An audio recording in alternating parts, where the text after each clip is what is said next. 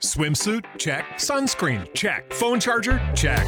Don't forget to pack the 5-Hour Energy. It fits great in a pocket or carry-on, and the alert feeling will help you arrive ready for anything. Now get 20% off when you use code 5HETRAVEL at 5hourenergy.com. Expires April 30th. One-time use only. Not valid with other discounts. Remember, visit 5hourenergy.com and use code 5HETRAVEL to save 20%. The following program is paid for by Busey Bank. It's time for Money Talk, your chance to call in and receive answers to all your financial questions, from investment management to planning for your retirement and beyond. The experts at Busey Wealth Management are here to help, so you don't have to navigate these difficult financial decisions alone. The views expressed on this program are not necessarily those of this station. Call in now, 356-9397. And now here is Money Talk. Hi, welcome to Money Talk. My name is Mark Wisniewski. I am the co-host today, along with my co-host, Aaron Sutton, who's the Senior Vice President with Busey. He's on the investment team, the main lead portfolio manager, as I call him, the expert in stocks, asset allocation, somewhat fixed income as well, but general market studies. And then we do have a special guest today. We've got Dries Dernay. Dries is Assistant VP. He's our financial planner specialist, and he's a CFP practitioner. So welcome, Dries. And so, thank you, Mark. What we like to do, as always, on this nice, gloomy Thursday in Champaign-Urbana is, Aaron, kick it off with some good highlights. It's February, right? We can't be too greedy with the weather. At least there's no blizzard out there or anything like that. So, Heck no. And I would say, just like the markets, I'll try to segue into that. It's not too bad in the market either this year. We're actually off to a pretty good start. And this is really despite, I would say, kind of some mixed news out there. But really, investors seem to be taking in stride. And like I said, we're off to a great start here as far as returns go. Now, granted, as we get into this, I'll talk about a little more. To me, maybe feels like we're a little overheated at this point, given some of the data readings we've been getting in and what the Fed response will be to that. But take it as it may, we will certainly take it at this point. It's always nice to see great returns. And again, coming from where we were, say, just a few months ago, when the market bottomed about September 30th, we are pretty far off those lows. So listeners out there, if you've checked your accounts recently, you should be pleasantly surprised from, say, where it was just 3 or 4 months ago. Yeah, I tell you what, when I got that notification my 401k statement was available to review at the end of the year, my hands were shaking as I was logging in. I'm like, do I really want to log in? Do I really want to suffer the pain? But it's nice to see, that there is a comeback. So things are not hopefully as bad as we thought they were going to be. Exactly. Yeah, that third quarter last year was a tough one, and so we're in a much better place from where we were then. But to check out some of the news items, like I said, it's kind of a mixed bag out there. The one reading that's remained very strong is the jobless claims. That comes out on this Thursday, so I always like to start with that one. Claims came in at about 194,000 last week. This is the 5th straight week that it's actually been below 200,000. Wow. So of all the things out there, this really remains the bright spot is Sure. the labor market here in the U.S. The last unemployment reading we got was down to 3.4%, which just is a multi-decade low. I was going to ask, when was the last time it was that low? Oh, I think you got to go back maybe 30, 40 years, something like that. I mean, you got to go way back. What's the average unemployment? Like 4.55? Probably a little higher than that. I'd say around 5 or 6%. So we are well below that right now. Yeah. Yeah. Now, one thing to keep an eye on this, and we were just talking about this at our investment team meeting. Our fixed income manager had some really good data around this. And one thing we're keeping an eye on is temporary workers. Yeah. If you look back over the last several decades, this has been a pretty good early indicator that a recession may be coming, is when you start to see pressure in those temporary workers. And the thought being is... What do you mean pressure? As far as layoffs. Laying off the temporary workers. Laying off the temporary workers. And it makes sense from a business standpoint, right? Right. If things are slowing down, the first workers you're probably going to let go are those temporary workers. Sure. And we are seeing a little bit of a sign of that. So there were some layoffs there in the last reading.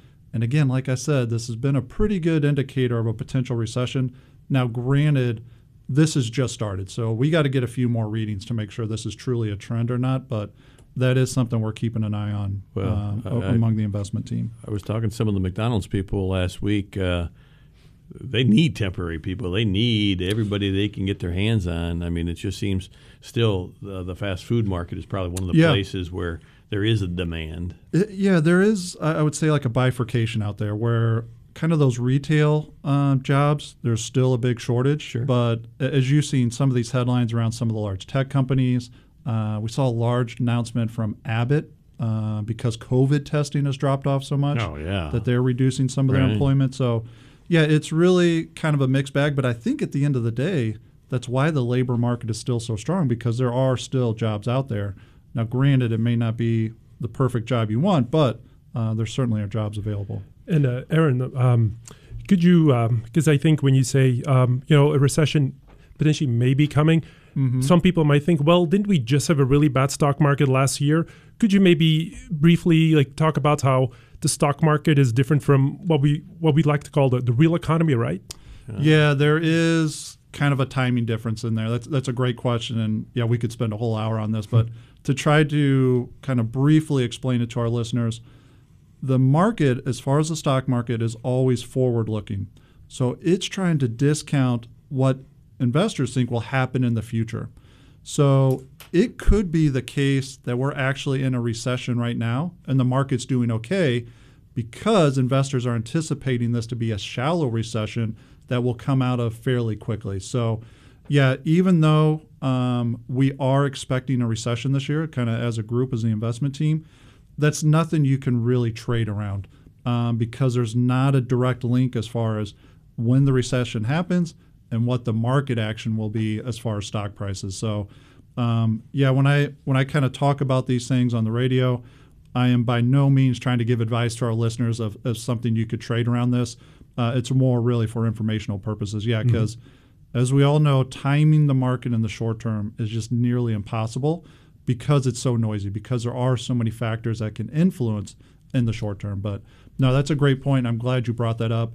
And really, actually, too, there's not much of a strong correlation between GDP and market returns because there's, like I said, those timing differences between the two. But yeah, great question. As far as some other good news, this just came out yesterday. Great reading on retail sales. Those jumped about 3% in January, and this was after they fell a little bit into December. So by all means, consumers are still spending out there. So when you say jump 3% from December's numbers, or just January over January? That's the year-over-year number. Okay. Yeah, okay. I believe. And again, the strength there was in restaurant and bar sales. Those are up about 7.2%. Yeah. And I think what's happened is, we're talking about the weather to kick the show off. We've had a pretty mild winter so far. Yeah. And so I think that's really helped the spending number that we saw in January. People did not have to hunker down maybe as much as they typically would. And also auto sales showed a nice bounce back in January as well. So you're saying dry January probably wasn't as big of a thing this year as it's been in the past. Not for everybody, it sounds like, yeah. All right. Now to, I would say, some of the negative readings we've been getting over the last few days. And these are really all inflation related. So we got a CPI reading, that's the Consumer Price Index, came out on Tuesday. That was up 0.5% just in January. The year-over-year number was about 6.4%. So this is still off some of those peak level readings we were getting, but this definitely came in above estimates. So looks like inflation's being a little stubborn, especially on the consumer side. And I thought this was interesting is, historically, they've always kind of excluded food and energy and just called that core inflation.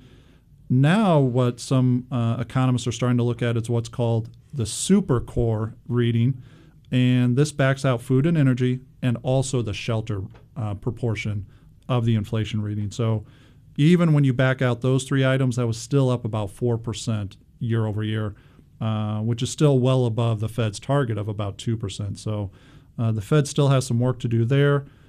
Also, too, we got a reading on producer price index. That's wholesale prices.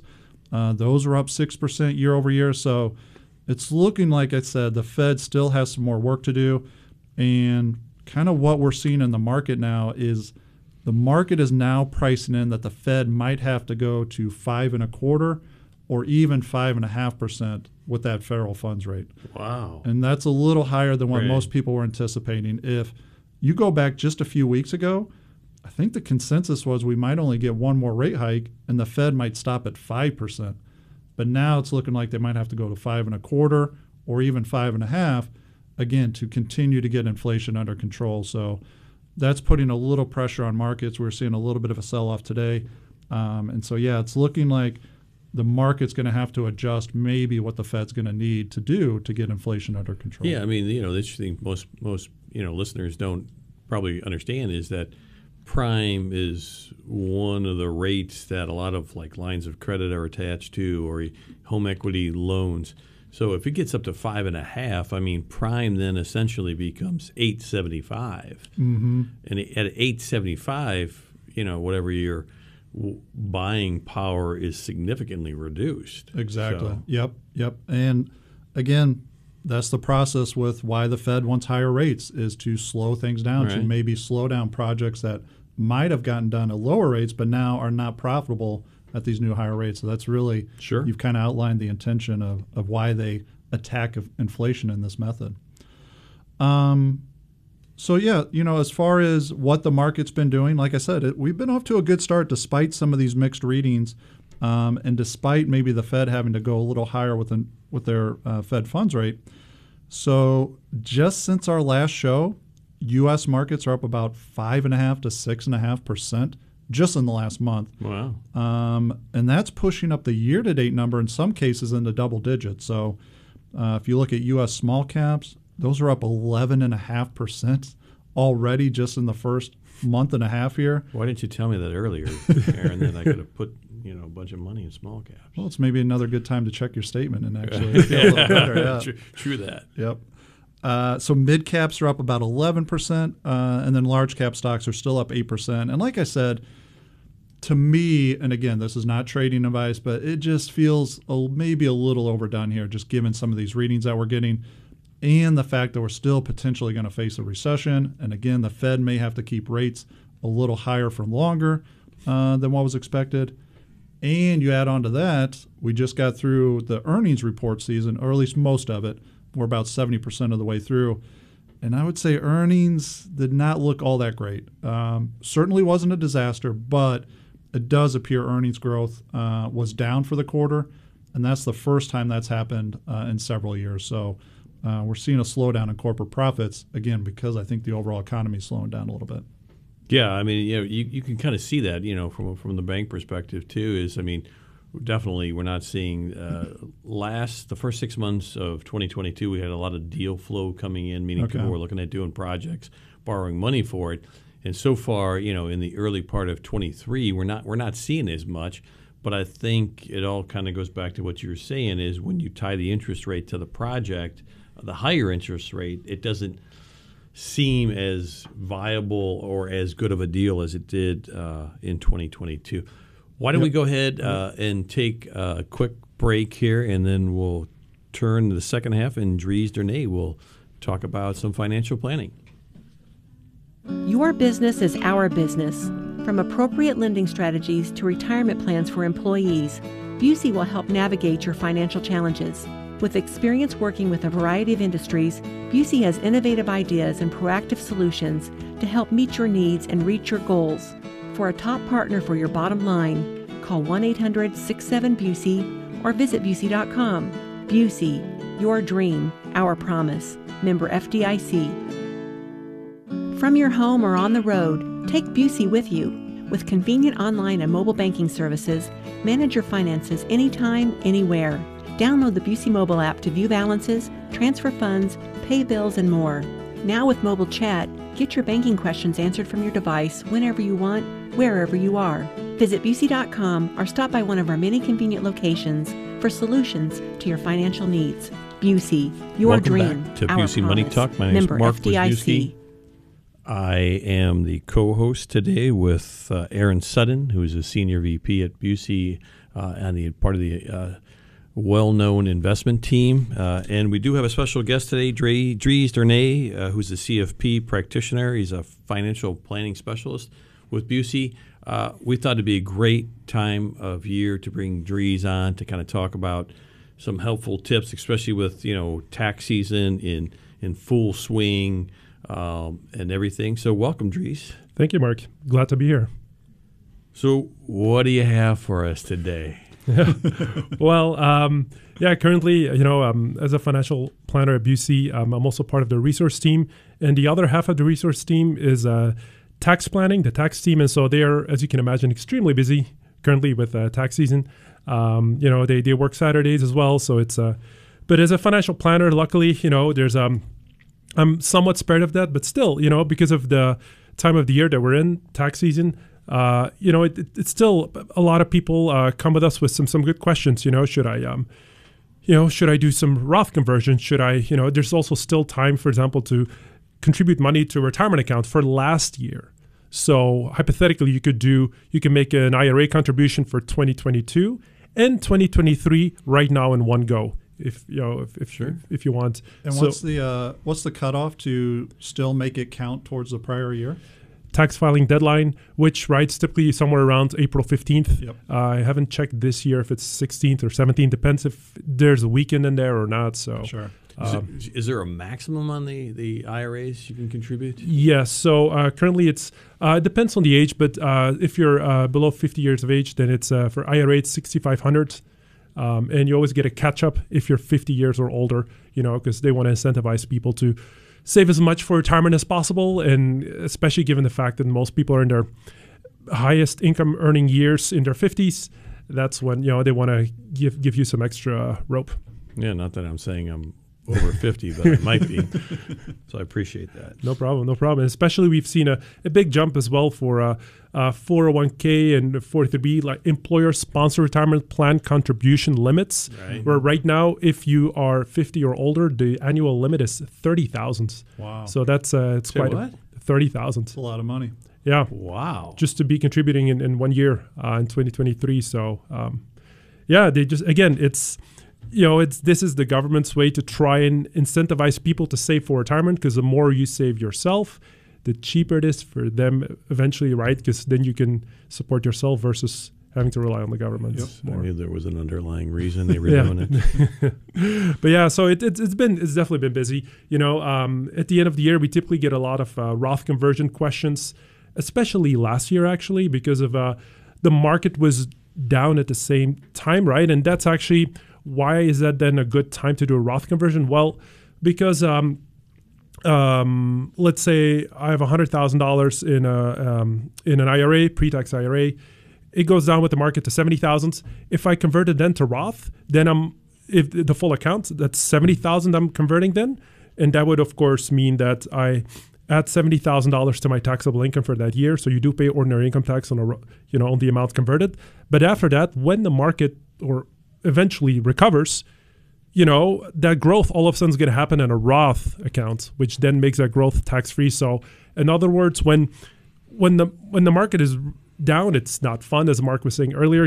People are afraid to open their statements. Mm-hmm. At the same time, it is not a terrible time to do a Roth conversion then, because then afterwards, the rebounds or the growth afterwards, when the market eventually rebounds, happens then in a tax-free account. So absolutely, that's why at the end of last year, we saw a good amount of clients came to us and asked, like, hey, should I do a Roth conversion? Mm-hmm. Again, just very briefly, a Roth conversion, keep in mind this involves you willingly paying more taxes than you actually have to, right? Mm-hmm. Because again, it's you of course people make a certain amount of money each year. That's what they get taxed on. But then a Roth conversion means that you say, okay, I've got $30,000 in an IRA. I want to convert $10,000 to Roth. That means that in that same year, you're adding $10,000 to your taxable income for that same year. So again, it's willingly paying more taxes, which for some people is a non-starter. I think we've all met clients who said, I don't want to pay the government a dime more than I have to. Then maybe Roth conversions are not necessarily the way to go. But again, they do have some benefits too. I've seen a lot of clients use this recently as a legacy tool to leave money to the next generation. A Roth is a great way to do that. And so essentially, they're kind of prepaying the tax for their beneficiaries. And so, I think it's a great legacy tool if clients are so inclined to do so, yeah. Exactly. And it's because we have to say under current tax law, it's a great legacy tool, right? Yeah. Because, and again, I personally think that, to take away the tax-free growth benefit of Roth, that would be quite a drastic move because then there'd be no more incentive to do Roth at all. But yeah, it is a way. It's indeed in a way prepaying taxes on money that you intend to leave for your kids, so they don't have to pay taxes on it. So that's something that we saw a lot of at the end of last year, because there you can now no longer do a Roth conversion and apply it to last year. That's over. That's just for you can still do contributions to a retirement account for last year, to IRAs for last year. Yep. Up until the tax filing deadline. Other reasons is because we see, of course, some people are expecting nice refunds, and then their question, of course, is going to be, what do I do with this?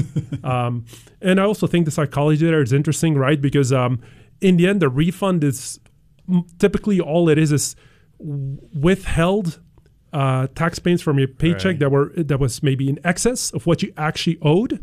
So some people, again, they might say, well, that's kind of a loan to the government. I don't want to do that, but then there's the other viewpoint too, where, tax withholding can be, or sort of maybe with intentionally withholding a little too much so you can get a refund eventually. It's kind of a way of like, forced savings almost, right? Because if you got that extra withheld money in your paycheck every single 2 weeks or every month, however regularly you get paid, maybe that money gets easily spent. But if it's all bundled together and then you get it in one time as a refund, like, we're not talking then maybe a couple hundred, but a couple thousands, all of a sudden, okay, maybe I don't just want to spend this. I want to maybe save it or invest it in investment accounts. So I think also the psychology there can be interesting. And I think one thing, the factor there too, you mentioned how it's in a way kind of giving the government an interest-free loan. Well, over the last several years when interest rates were basically zero, that didn't really matter all that much, because if you had that money yourself just sitting in a checking or savings, you're basically going to earn zero as well. Now we're in a much different situation where cash, you can earn 3% and 4% on some money market funds now. And so it kind of changes the equation a little bit of, do I really want to give the government my money for free when I could keep that myself, earn a little bit of interest until I have to actually pay that tax bill? Excellent point indeed. Right now, money is expensive. And so indeed, it's expensive to borrow money, but at the same time, it's not a bad time to save money, right? And indeed, this refund, the government withheld too much from your paycheck, or you withheld too much from your paycheck and sent to the government. The government then, recalculates your taxes. Okay, you withheld too much. Here's the surplus. Yep. But there's no interest indeed on that. And so, especially now, if we can earn a couple of percent in percentages in a money market, it's maybe a little painful to withhold too much. You're breaking some people's heart out there, both of you. I mean, the auto dealers. I was actually talking to one this morning, and he was saying that he typically could not take February, March, or the early part of April off because it's tax refund season. Oh, yeah. And that's when they end up selling a lot of cars, because people all of a sudden, as you pointed out, may have $2,000, $3,000, $4,000 come to them. They're like, hey, I can get a new car. Now they got the down payment. That's right. Yeah. Yeah, exactly. And again, it almost all boils down again to interest rates, right? Which is another way of saying that it's just the cost of money, right? And if money is expensive, like when interest rates are high, it flows less from one source to another. People are more intent to save it for themselves to get that higher interest rate, but that means that they're not going to the car dealer and using it as down payment potentially. It just it can be tough out there. But no, I mean, I think it's a great discussion for sure. I mean, you really have to make that ultimate decision on what you want. Do you want the government holding your money and not paying you any interest on it, or do you want to earn some? Yeah. Now like in this environment, you can earn some interest. But that's also where I think the psychology of a person, right, can be for financial planning especially can be really important, because despite indeed being an interest-free loan to the government, it can still potentially be overridden in certain cases where the point of forced savings is more important for a person, right? Because indeed, some people might say, look, I'd rather still get a refund that's more sizable and then have some money that I can then feel like, hey, I can invest this and do something with it, as opposed to, having maybe a couple $100 more every paycheck, but I know it's going to get spent. Right. Out of sight, out of mind. Exactly. That's the best way to save, yep. Okay, and that's where it's really, it's, I think, one of the really great things about financial planning is it's not just numbers, but also psychology of people, right? Yeah. Because the best financial plan is one that people will follow, and that's different for everyone. Are you saying people aren't always rational with their money, Dries? Is that what you're saying? Well, it's potentially yes. Yeah. With our last few minutes here, Dries, why don't you go ahead and talk about? I mean, it is tax season. We've been talking about is what I mean with tax returns, there is a benefit to doing them. From you've got all the information in front of you. Yes. Right now it's actually also a good time to ask your advisor to do a financial plan, because at tax season there's no choice. You have to gather all the information. Means statements, means your W-2, your pay stub. Your tax advisor is going to ask for all those things, so you have to do it around this time of year. But that's kind of the same information that people like me, like a financial planner, needs to do a financial plan. It's the first thing you ask for, yeah. Exactly. Mm-hmm. So now is actually not a bad time to talk to your advisor and say, hey, I'd like to update my plan, or I'd like to do a financial plan, because you probably will have already have gathered maybe 80-90% of the needed information for that anyway for filing your tax return. So why not use that effort you've already done or about to do, and also apply to do a financial plan. Yeah, that's a great point, because that's probably the hardest work from the client standpoint is just the gathering of information. But once you have it and they hand it over to you, then you do all the hard work from there. That's very true. That's what I always tell clients, before we start a financial plan, I try and be honest and say, look, I mean, initially this is going to be a little painful for you, because I'm going to ask you a bunch of questions. I'm going to ask you to gather a bunch of information. I get it. It's annoying. It can be cumbersome. Mm-hmm. But once you've done that, then after that, it's all me, right? Yeah. I'll do as much of the work as possible after that. But yeah, people are already doing that legwork now anyway to a large degree. So let's use that effort too to and apply to a financial plan. Yep. Yeah, and I think that's, the point you just made. Sometimes it feels painful, so people have a tendency to not want to do it. Yeah. And I think that's the biggest thing is you should do it. At what age should they start looking at doing a financial plan? Oh, good question. Definitely not right before they retire, because if we came to the realization we should have started saving more 10 years ago, But again, there's never a bad time to do it. Even if you're about to retire, it's still a good time to do. You want to know what is it looking like before you pull that trigger, right? Even if you've just retired, again, not ideal, but it's just there's never a bad time. But I would say, typically, Busey, I think, the somewhere between 40 and 60 years old is kind of the sweet spot of most financial planning, I think. Mm-hmm. That's also when people really start getting most serious about it. Yep. Occasionally, I have the pleasure to working with 20-year-olds, which doesn't happen a whole lot. But but I also say, look, just don't stress about it too much yet, But yeah, don't wait forever either. Yep. Yeah, no, at 20, I wish I was smart enough to start thinking about a financial plan. Then again, I wish I had a whole lot more money. The power of compounding is pretty amazing. Yeah. So, as we wrap up the February show, any quick tidbit of advice, Aaron? Make it quick. No, just keep saving, like Dries said. That's the best thing you can do, and don't waste that tax refund. Spend it wisely. Dries, Aaron, thank you both. It's been very enjoyable, enlightening. It's always good to come here on a positive stock market. You're listening to Busey Money Talk on WDWS. Thank you for listening to Money Talk. Tune in the third Thursday of every month at 10:30 a.m. for more Money Talk. Brought to you by Busey Wealth Management, right here on News Talk 1400 WDWS.